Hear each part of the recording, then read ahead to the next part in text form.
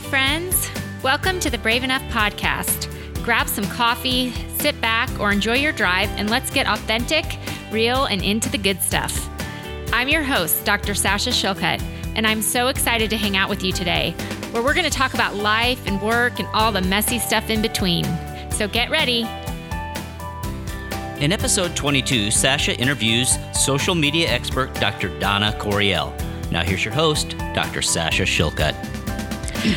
Welcome to the Brave Enough Show, everyone. It's Sasha, and I am really excited about the guest because not only is she an amazing expert and mama doc, but she's also a good friend of mine. And so I'm super excited to have our guest today on the show, Dr. Donna Corriel. And we're going to meet up with her in just a minute, and she's going to give us the lowdown on social media and women, really, like women physicians in general, and professions, and how we can implement social media into our professional life, which is always a question that I hear in many different circles. But first, I'm going to answer a question from the audience. So this comes from Dr. S, and she says, I really love your podcast. I loved your Declutter podcast. What do you personally do with all of your textbooks, notes, CME, etc.? Do you keep, do you recycle, do you scan? That is a great question. I actually did a major dump of all of my paper about a year ago in my office, so much so that I got rid of my large file cabinet and I pretty much did all electronic. If it's something that I go to a conference and I really love, I have a journal that I take to conferences and I write in that one journal, so it just kind of stays with me. I don't print out lecture notes like I used to. I do have one binder that is, you know, if you looked at it, you would laugh and think it was like the Dead Sea Scrolls, because it's like full of crazy information that I have saved for years and years. And it's like my brain trust. So I do have one folder that I keep kind of random notes, but otherwise I just take this one notebook and that's what I use to journal. So that's what I have done to declutter my life. But without further ado, welcome Donna to the show. I'm so excited you're here. I know, and me too. And I had the honor of meeting Sasha both on her, you know, in her Style MD group and also in real life, because she is such a fabulous speaker. And I always laugh because she's such a comedian. I literally just laughed with you answering that question. So I love that we have the same kind of sense of humor. Absolutely. And it always, you know, I always tell my kids, like, I have to go to conferences for people to find me funny, because my kids don't always think I'm funny. They think I'm dorky, but I always tell them, like, hey, other people think I'm funny. You guys don't think I'm funny, but mom is funny. And they're like, no, you're not. You're totally a dork. But we have a sense of humor. So I want you to tell us a little bit about yourself. Tell us about, you know, who you are, what you do, and how you got into becoming like the expert on all things social media for medicine. So I am a board certified internist, but I took a break in my career and I decided to stay home for a few years. And during that time, I discovered this creative knack that I had and all these talents that I just never knew that I possessed. And so I sort of spent time massaging it and like bringing it to life, and experienced all this amazingness from taking on this creativity. And a lot of it took place in social media platforms. And so through the years, I've grown a following, and it has been through readers.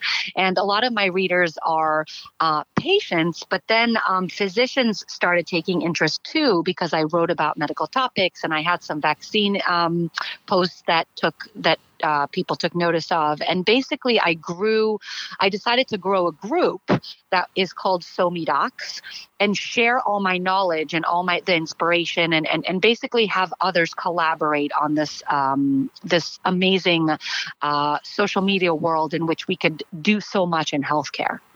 I love what you're doing. And I love that you are helping so many physicians who are in turn helping their patients and helping the public and educating on medical topics. I think it's just phenomenal. But what I think is, I want to unpack, because so many of our listeners are women who are lawyers, doctors, you know, all different professions.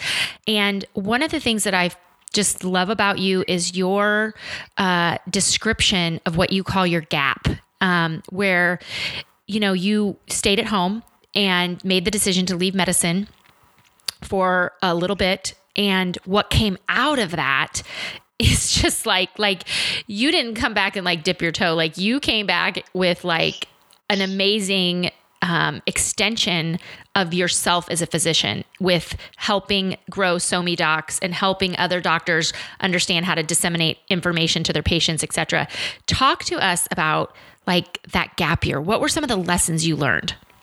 Absolutely. I think I really discovered just how toxic the environment of medicine can be. And what I mean is that we go through this journey to become physicians, and we just think that it's the right way to do it by just going straight forward and not looking back or around. But it can be extremely toxic for many of us because we can't really do things that would otherwise make us feel better. And so I was one of those people. I took no breaks and I just kept chugging along until I was a doctor. And I kind of did everything the right way along every step, but then never like looked around or took time to breathe. And so my gap came when I forced myself to take time off because I felt like things weren't the way that they should be for whatever reasons. I mean, my personal ones were just bonding issues with my kids. I felt like I wanted to take some time and reacquaint myself with my kids and be a better mom, or at least I thought that that's what the purpose was. And that's sort of what I lecture about, is that I discovered that it was actually me I needed to know more about. And so I call it a gap because it was my needed gap. There's something called a gap year, which we take between high school and university. And a lot of students do it and others don't. And I think it's an important gap. It's an important time to take for yourself. But when we go through the medical journey, a lot of us don't take those gaps. And those gaps aren't really existent in other parts of our medical journey. So what I essentially did was take my own kind of gap. And even though mine lasted several years, I now basically advocate for physicians to take whatever gap it is that they need. And so it's basically a time to just take for yourself, a time to look around, a time to smell the roses, a time to acquaint yourself with some of the things that either you haven't been doing for a while. So if you, for example, played the guitar before you became a physician, then maybe it's time to pick up that guitar again, or learn something new like I did. Like I never knew that I had a way with words, or that I could put together photos in such a fun way that could appeal and help me grow my practice. And so I highly suggest it because it helps us to beat burnout. And it actually helps us in healthcare. It helps us to move the needle in healthcare. It helps us amplify our voices. And we need to integrate this like creative aspect, this art aspect with medicine to actually many times to get things done. I love this. I love it. There's so many good things that you said that I agree with. And it's so funny because I've heard you speak, and the first time I heard you speak about this gap, I kind of got emotional, and I had to kind of,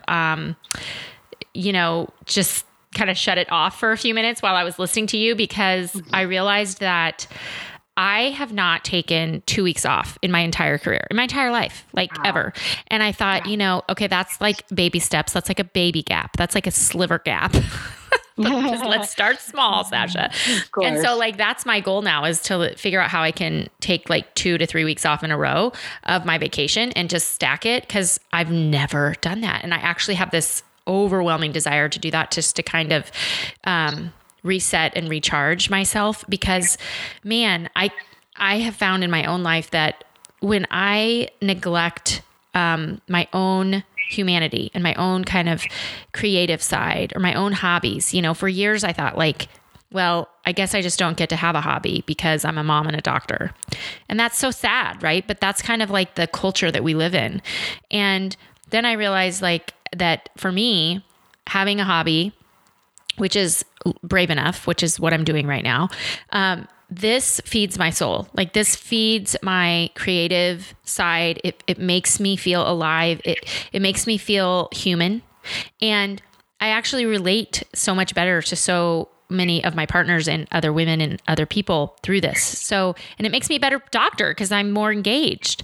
So I love that you embraced this concept and that you're encouraging so many people to do it, because there's not a lot of voices out there who are saying it's okay to take a gap, and whatever that gap is. Maybe it's a 2-week vacation. Maybe it's a 6-week, sabbatical. Maybe it's a year off. Maybe it's going part-time for a period of time, whatever it is. I love that you're really encouraging people to do that. So let's talk about, I'm going to play the devil's advocate because I hear this all the time. I'm a big proponent of social media. I tend to think that you control your social media. So I don't understand why people think it's so bad. Because if it is bad in your life, it's something you can control, like I control my feed. I control who I follow. I have a very positive slant on social media.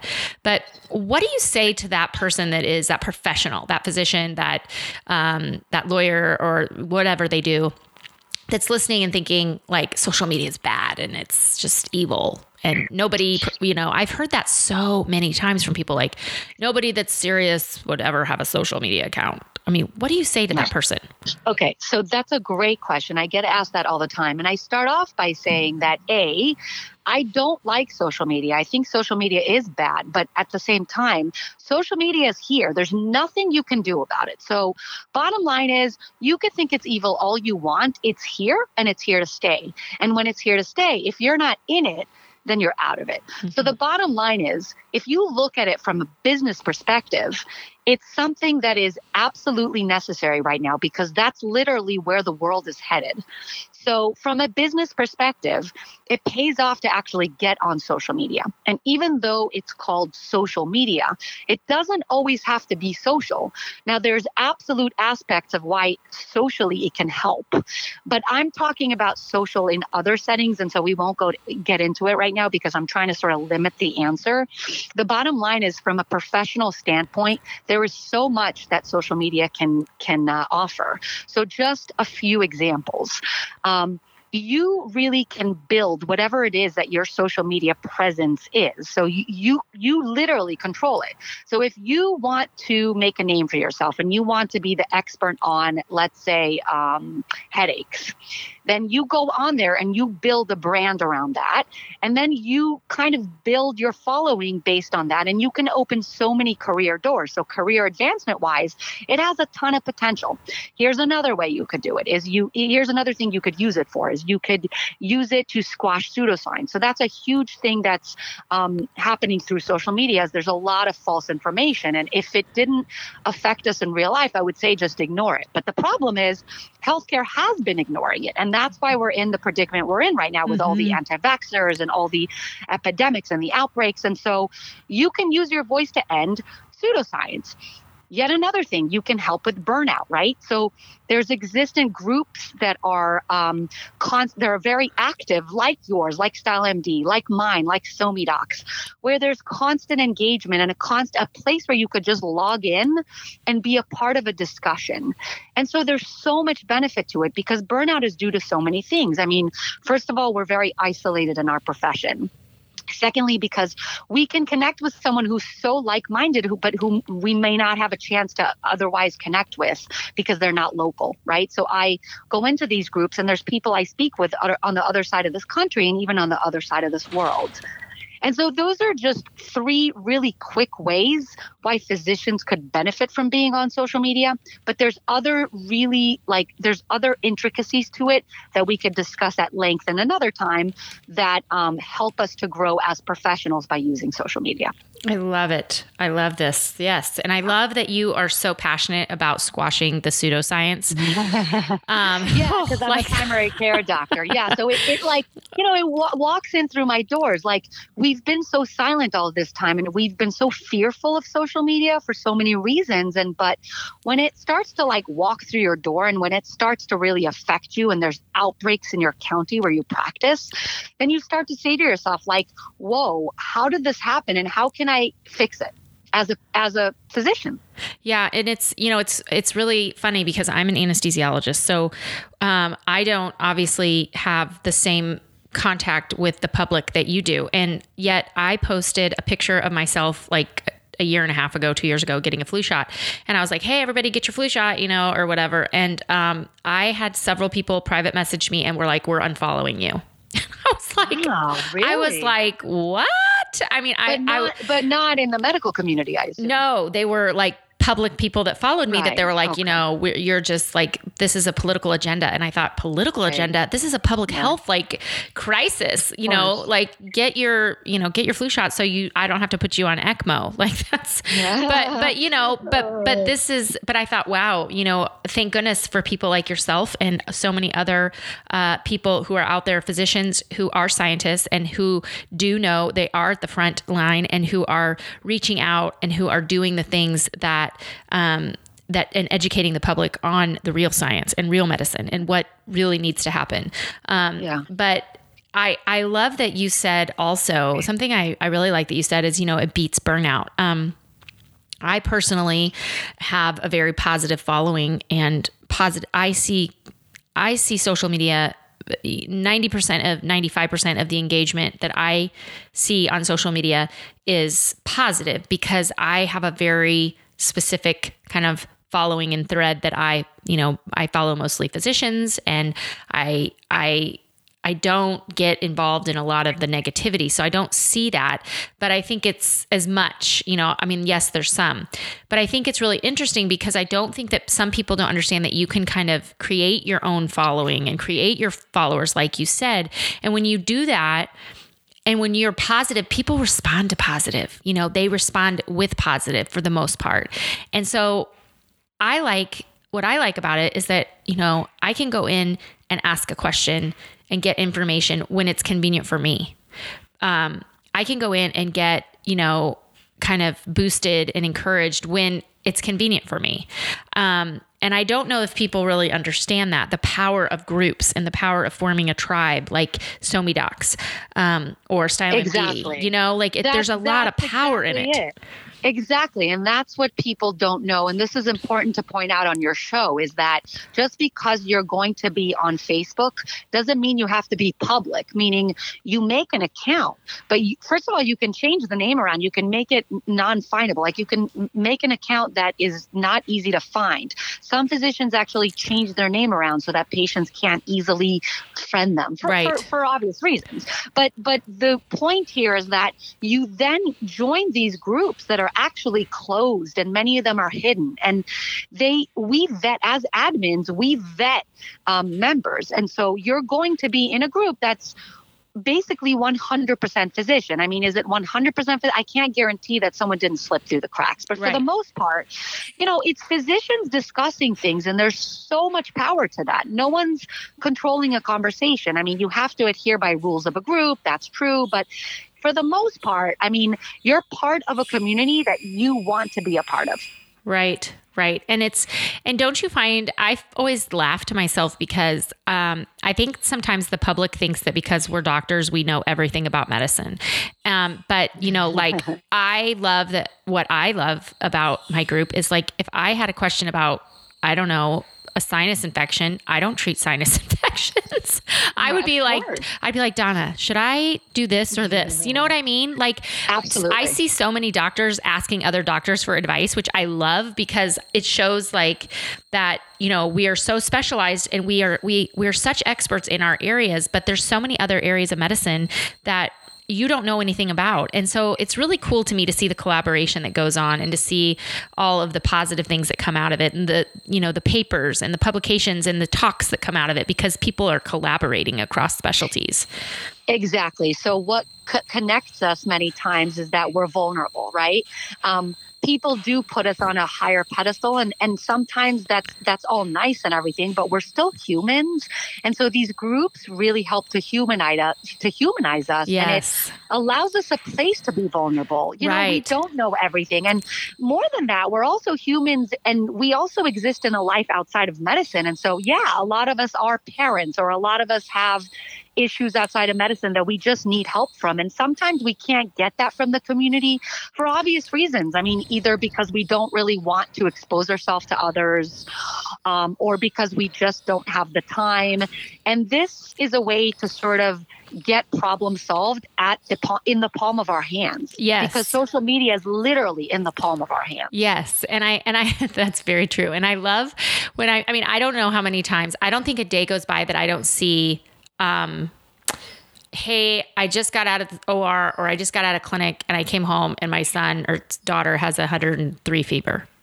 I got to go back to I got to go do this. What do I do? Should I do this or this or this? And there's like this sense of community, like everybody knows what that feels like when you're a doctor and your own people in your own home are sick and you have time or you don't have the same ability to just leave at 1:00 and make an appointment or whatever. And It's so cool to see like other physicians kind of helping out each other, So I don't know. I just see the positive more than the negative, but obviously I think again, you can set your privacy level and join, some people just join a group and that's what they do and that's fine, So, if you were to if someone's like listening and they're like, oh my gosh, I want to get on social media, but I'm not on social media.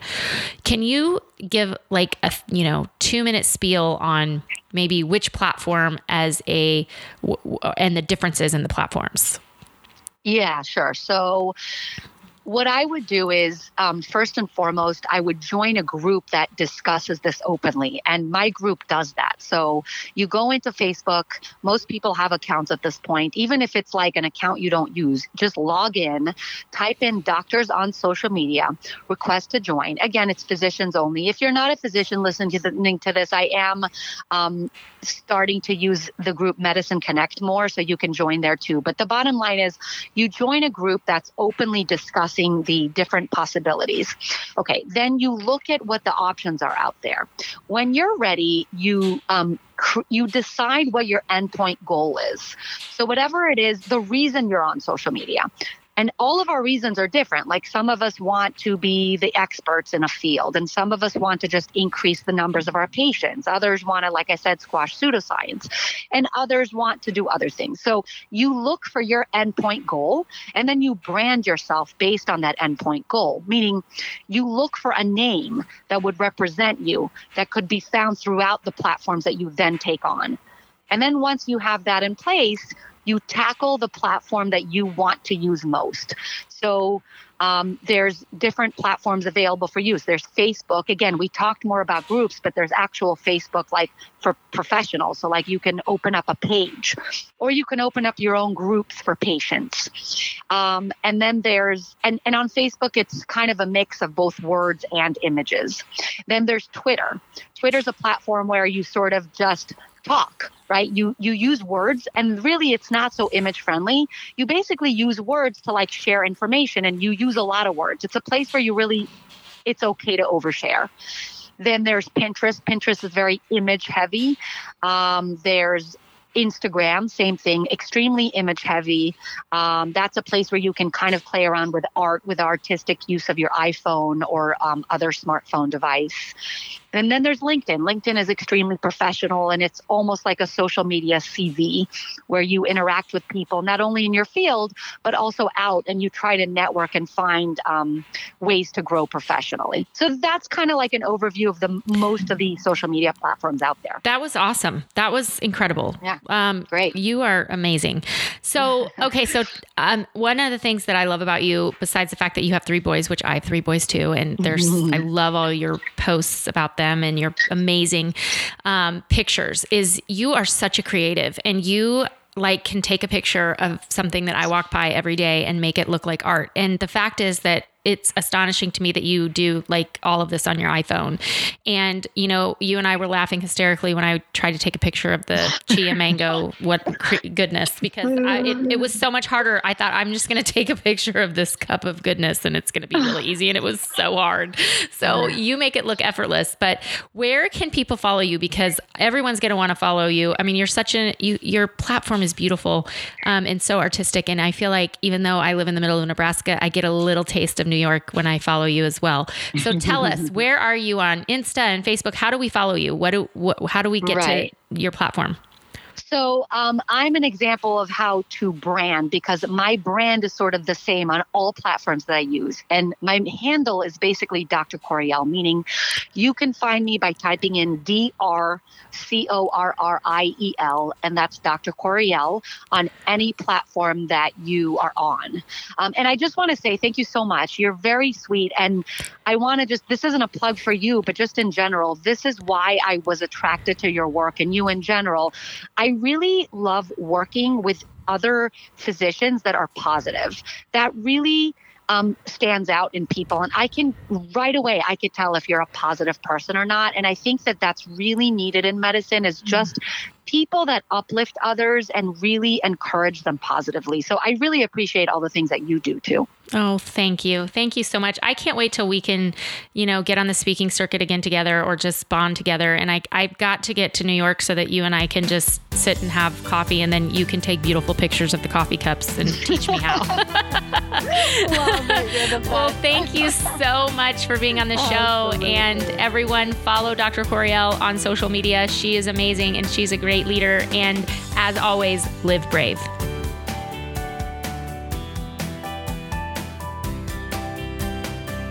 This has been an HSG production.